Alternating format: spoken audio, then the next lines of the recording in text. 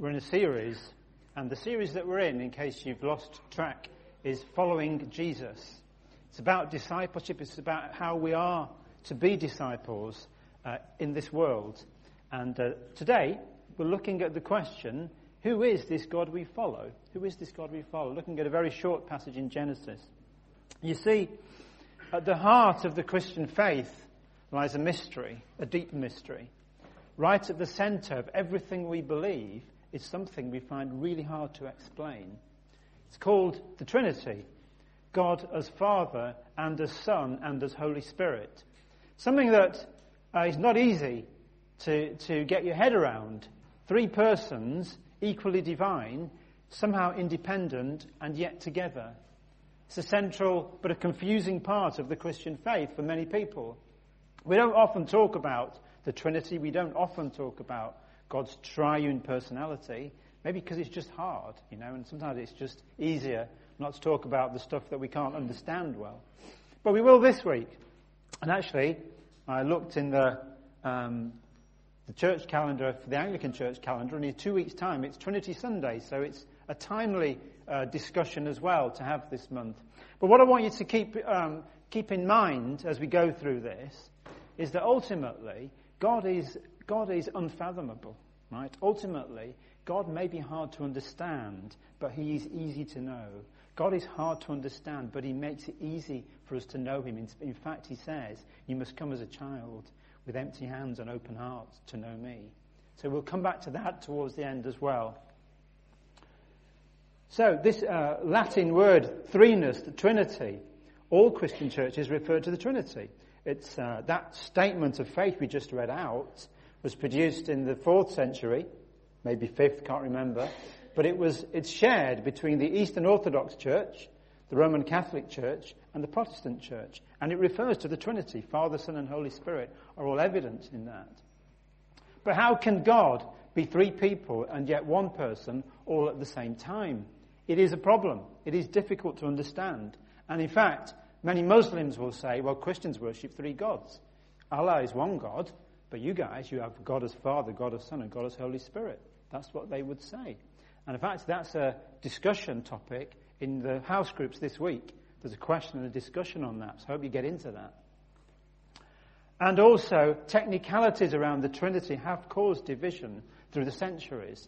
So, in the 11th century, the church was still one, but there was a discussion on the technicality of the Holy Spirit.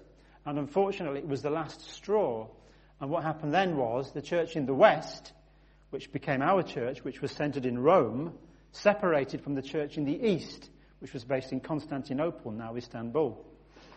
And the Eastern Orthodox Church was left in a very weak state, because all the leading luminaries, all the resources, most of the thinkers, and a lot of the people were in the Western Church, and the Western Church withdrew from the East. And many historians will say that opened the way then for the spread of Islam throughout North Africa and the Middle East, which were Christian countries. So the way was opened for the spread of Islam. And I think I've said before here that the 7 cities of Revelation today are all Islamic cities. So these doctrines are important. It's important as well, even at every level, to maintain church unity. And that's why I think it's great to have a statement like that, creed, that talks about our unity. But it has caused division. And also, I found it difficult to write this sermon. Probably one of the hardest sermons I've written. When we were back in January, Jonathan said, he'll talk about following Jesus, then I can say, who is this God that we follow? And I said, well, what does that mean? He said, talk about the Trinity. I said, right then. It was January, and May was months away, And I suddenly thought, hang on a minute. Talk about God the Father and God the Son and God the Holy Spirit in like half an hour or 26 minutes. That's not easy, right? But we'll give it a go. We'll give it a go and see where we get to. Can we find a comparison? There are lots of comparisons of the Trinity. Some of these you will have come across. Let's have a look at these. Lots of people have had a go at this. So, some time ago, one fellow said, well, the Trinity is like an egg. It's one, and yet there's 3 parts, a white, a yolk, and a shell, which you can, as you can see, separate off there. What's the problem with that analogy of God? You can't separate. It's separable, isn't it? You separate, so the egg white can be over there, the yolk can be over there, so it falls down. Here's another one, which actually I thought Jonathan was going to use last week. And I thought of using it this week. But we talked again. Jonathan was talking about transformation last week. But he used this idea of ice and water and steam. But that has also been used as an analogy, a comparison of the Trinity. That H2O is in 3 states. Water, ice and steam. Like God is 3. What's the problem with that analogy? Anybody like to have a guess? The separate parts aren't in relationship with each other. Yeah, that's true. They're separate and they're not in relationship to each other. And so, steam cannot be ice at the same time. It's not possible. Ice cannot be steam at the same time. So that analogy breaks down. Here's another one that people have used, which is an interesting one. Relationships. A man can be a father, a son and a husband all at the same time. So I could be a son to my parents, I can be a father to my daughters, and I can be a husband to my wife all at the same time. Is this an idea of the Trinity? What's wrong with that one? Relationships are different depending on... Yeah, it's all about relationships. And at the end of the day, I am still just one person. I'm still one person, whereas God is actually 3 people. So it's just, I may have a different relationship with wife, kids. Not going there. That would be different. I may have 3 different relationships with my wife, with my children, with my parents, were they still alive. But I'm just one person. Same person. But God is really 3 people. And then some other folks said, well, maybe it's to do with timing. That when we look at the Old Testament, that's God the Father active and at work there. When we look at the New Testament, well, it's Jesus, isn't it? The New Testament is all about Jesus. And then after Pentecost, isn't it all about the Holy Spirit? But again, that divides God and says, well, so what you're saying then, in the Old Testament, there's no Holy Spirit, and now there's no God the Father. That breaks down as well, because it separates God in a time sense. And then Augustine came up with this one. Said maybe the Trinity is like the mind, which can have memory, understanding, and will. I tried to think about that. It was too hard. So that broke down for me. That's quite difficult, right? You can work it out at home what he was trying to get to. So all of these may be helpful, but they all break down. In fact, nobody has come up with a real analogy for the Trinity, for the triune God. God, 3 persons and yet one. It simply hasn't been done. These can be helpful, but they all break down. A lot of Christians think of it like this, and in fact, this is a very simplistic understanding of the Trinity, but I have used this when trying to explain it, and it's okay. God the Father in the heavenly realms, ordering the universe, is an idea we can have. Jesus as God who came to become one of us, something we can understand, and the Holy Spirit as God who can live within each of us, is an idea we can understand. And that may be helpful to you. It's not really accurate because, again, we're trying to divide God, but it can be helpful. And this is an ancient Christian symbol called the triquetra that was often used to represent the Trinity. It's one line, one continuous line, and yet 3 parts. Or you can think of it as 3 semicircles that come together to form a single unity.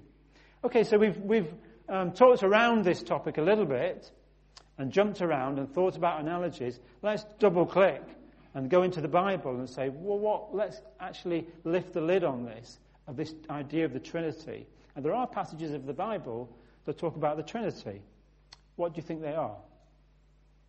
Forward. Would you like to remind us, John 10:30? Jesus was saying, I am God. Okay, yep. There's a triune statement there. Any other passages of where God, Father, and Holy Spirit are all present? God the Father, God the Son, and God the Holy Spirit are all present. Creation. And what's the other one? We had it last week. Was it last week? About Jesus' baptism. God the Father speaks. God the Son is baptized, and God the Holy Spirit descends on him. Yeah? So we could talk about that as well. But we'll talk about the very beginning of Genesis, the very first 2 or 3 verses in the beginning. Let's try starting at the start. So this is what Genesis 1:1-3 says. In the beginning, God created the heavens and the earth. Now the earth was formless and empty. Darkness was over the surface of the deep. and the Spirit of God was hovering over the waters.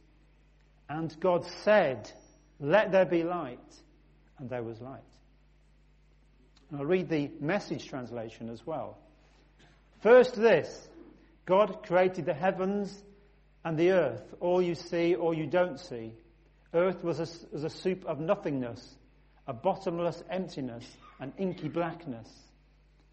God's Spirit brooded like a bird over the watery abyss." Remember that line, we'll come back to it. God's Spirit brooded like a bird above the watery abyss. God spoke, "Light," and light appeared. Right at the start of that, we see God the Father, God the Son, and God the Holy Spirit. So this isn't something that comes into the Bible at some later point. It's right there, right at the start of creation, right at the start of time. And of course, time is also something that God invented as well, that God made. So right from the beginning, we see God the Father as the central character in Genesis 1. He is the one who orders the universe, who calls the universe into being.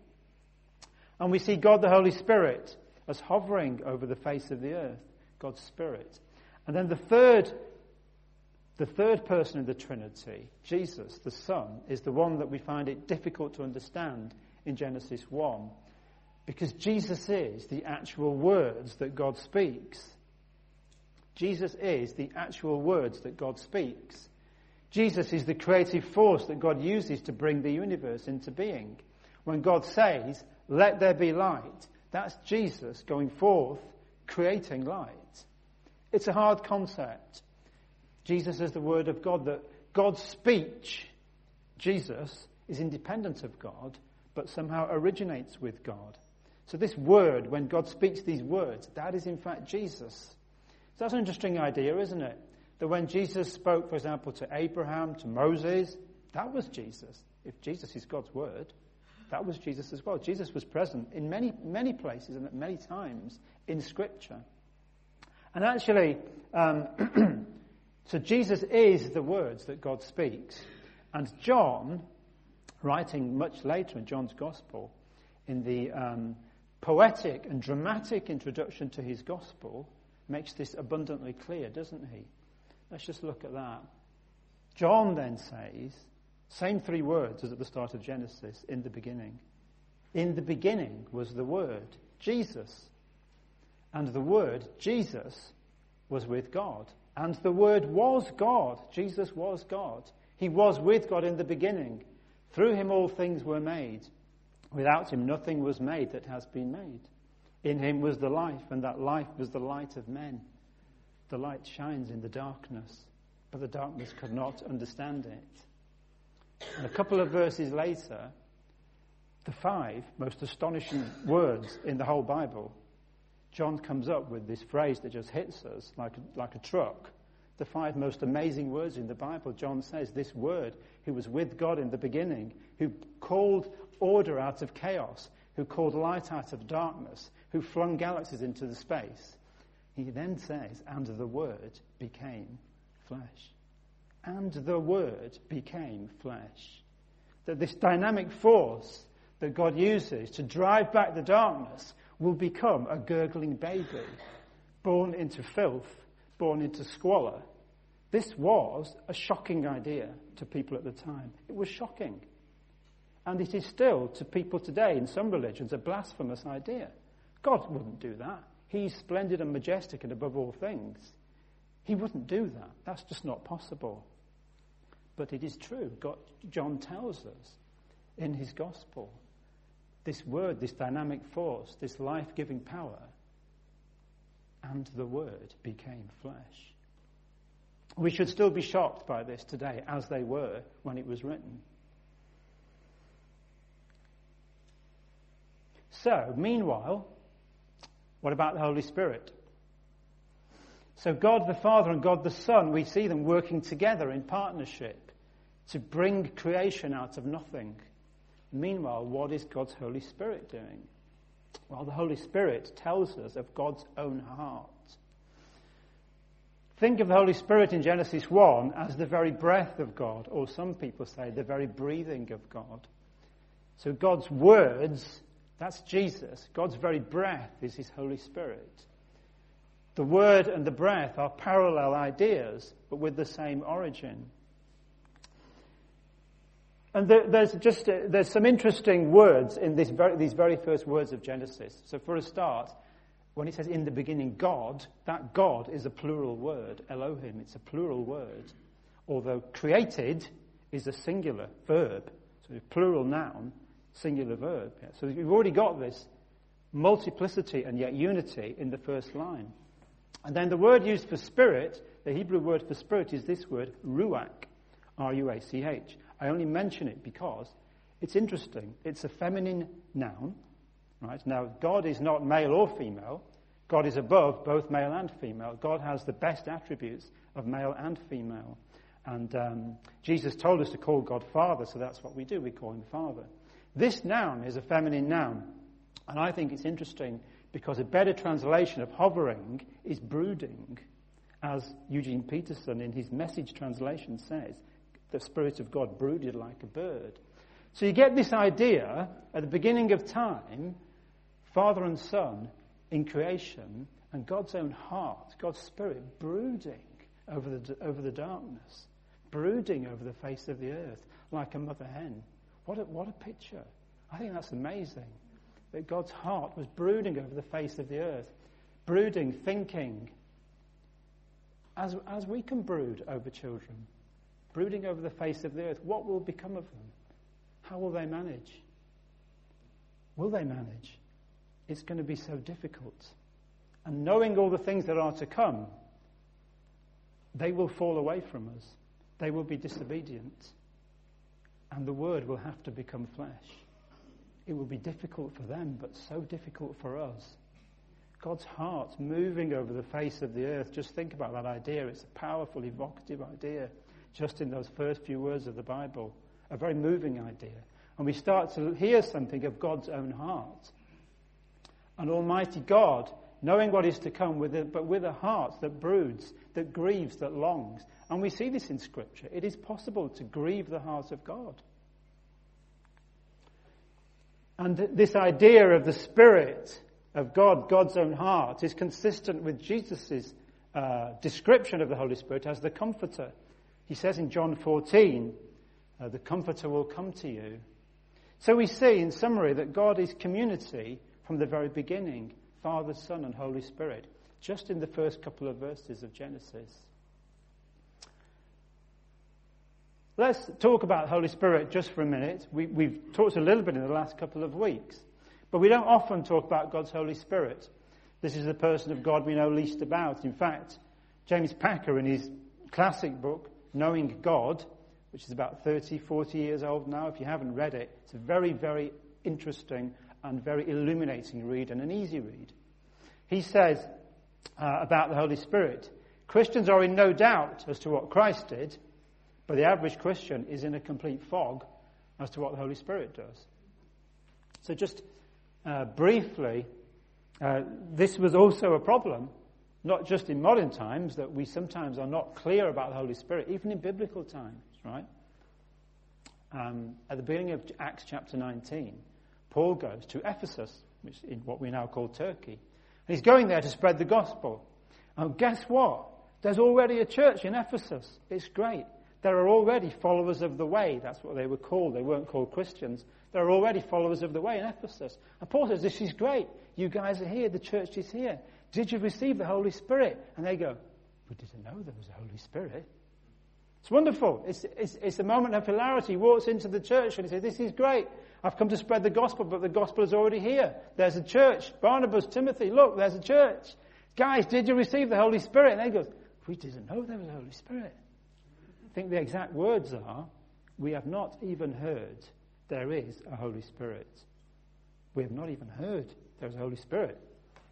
So it wasn't just, it's not just today perhaps that we're sometimes in a fog.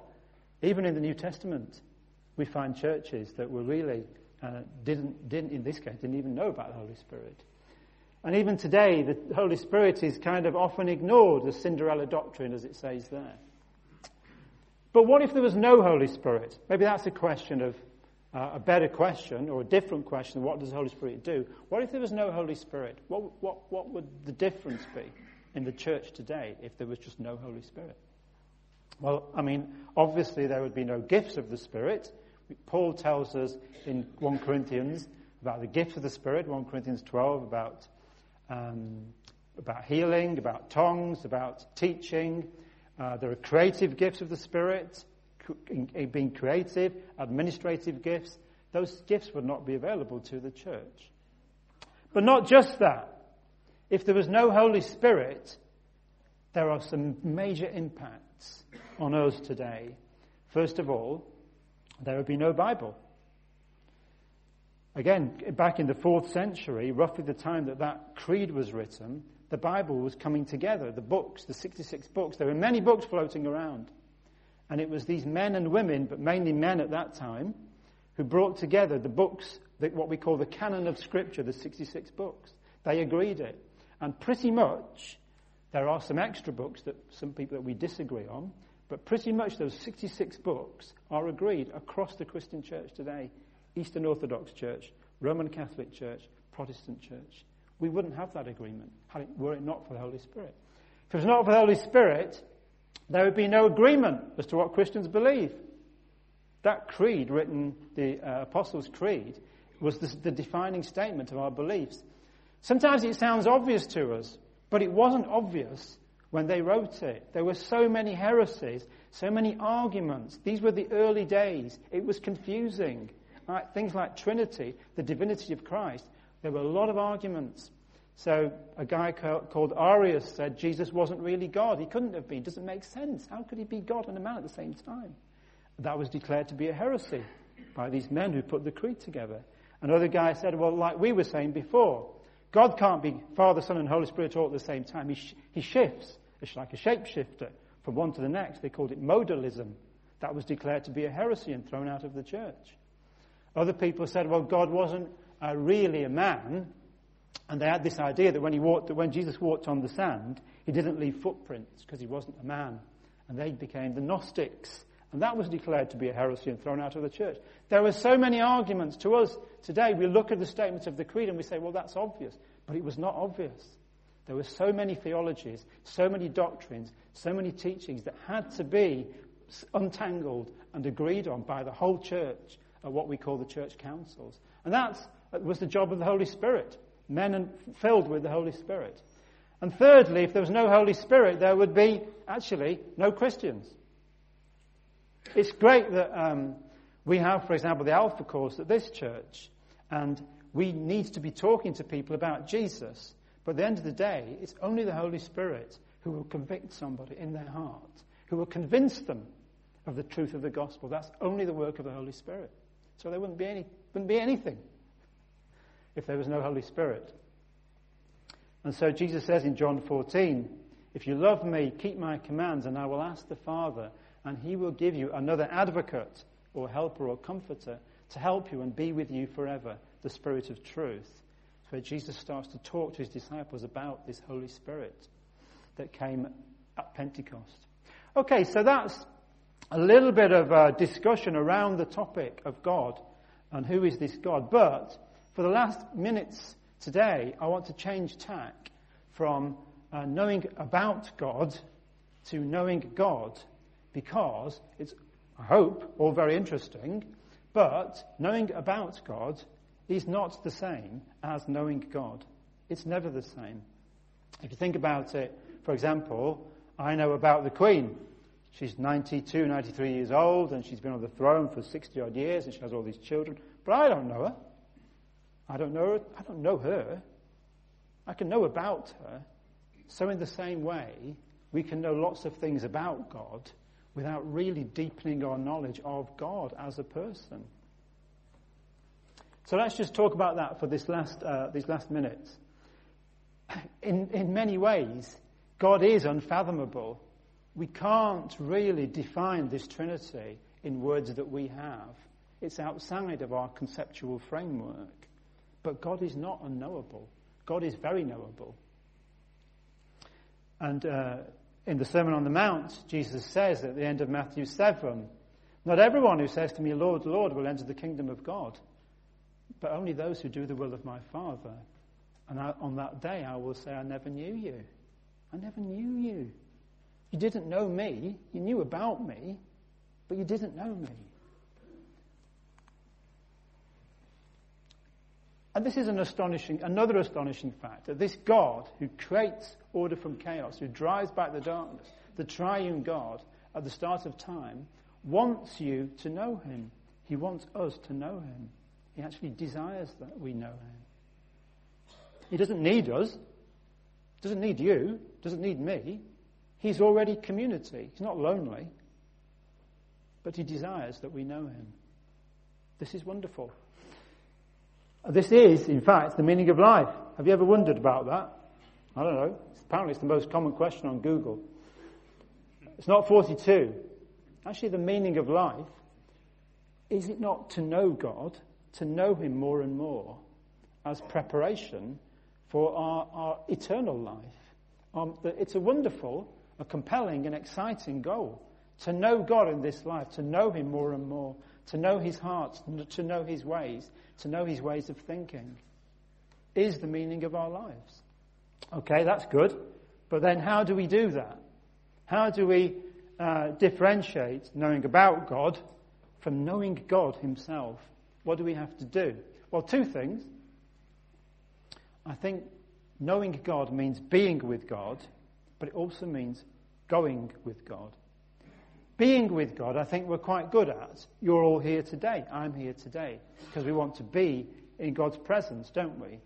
God has a personality, a heart and a spirit, and this can be experienced in worship, in prayer, in reading of Scripture. And God invites us to commit time, to dedicate time to spend in his company. The basic rules of a relationship are, if you want to know someone, you have to spend time with them, right? Otherwise, it doesn't really make sense. So God invites us to do that. That's one thing. Many of us are already doing that. Being with God. The hard thing that we're often not so good at. Knowing God also means going with God. Going with God. What does that mean? Well, that's back to Matthew 7. Not everybody who says to me, Lord, Lord, will enter the kingdom of heaven, but only he who does the will of my Father.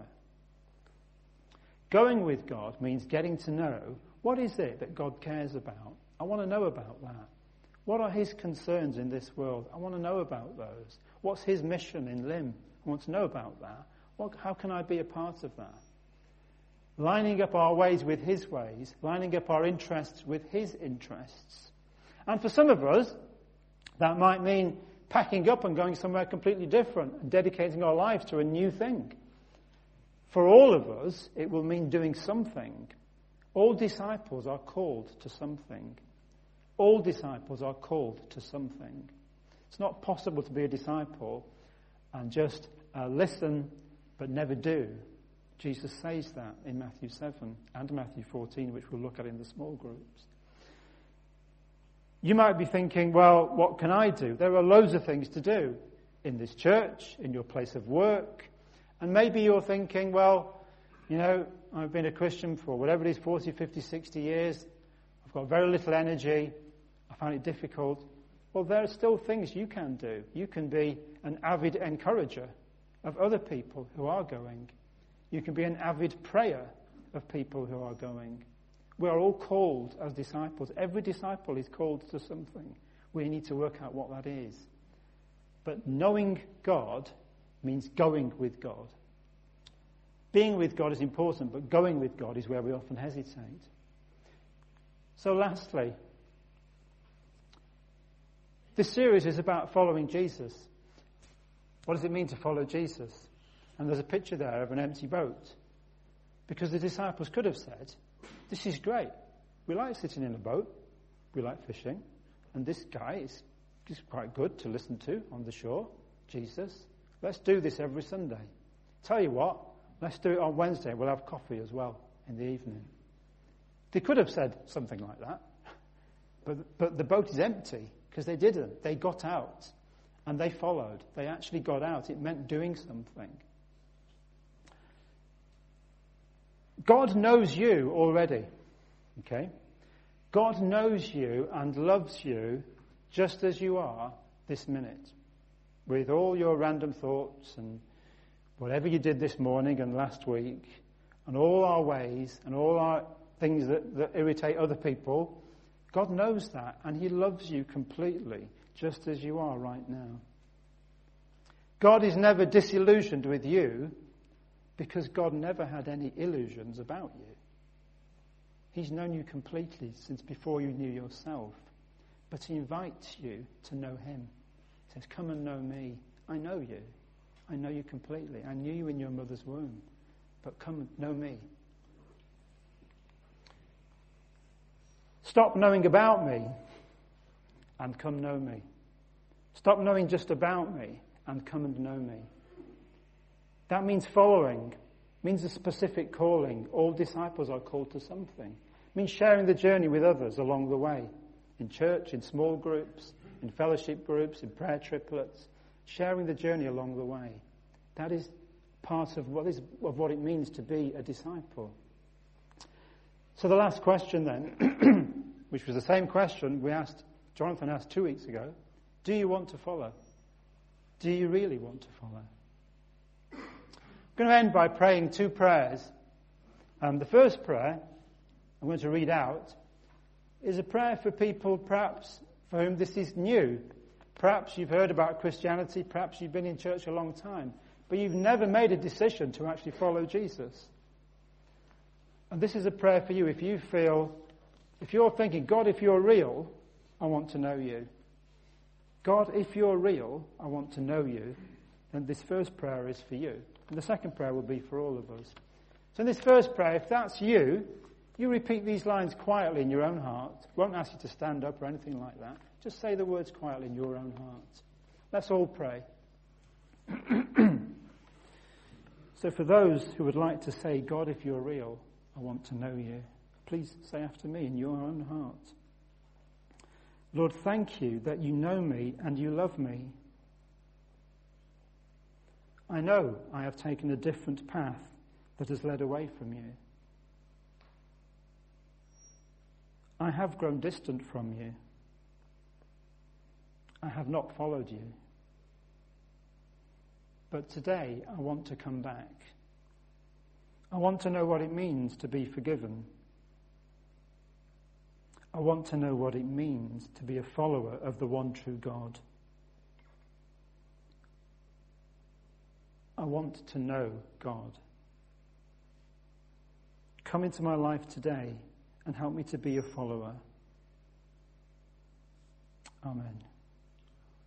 And then for all of us, Lord, we don't want to settle for second best. We don't want to settle for just knowing about you and learning about you without knowing you. So Lord, show us what it is that we need to be doing the will of the Father in our workplaces, in our church, in our street, maybe in our families. What is it, Lord, that we need to be doing and not just saying or listening? Help us not to leave this place, Lord, and just forget about these things. Lord, help us to know you, we pray, in Jesus' name. Amen.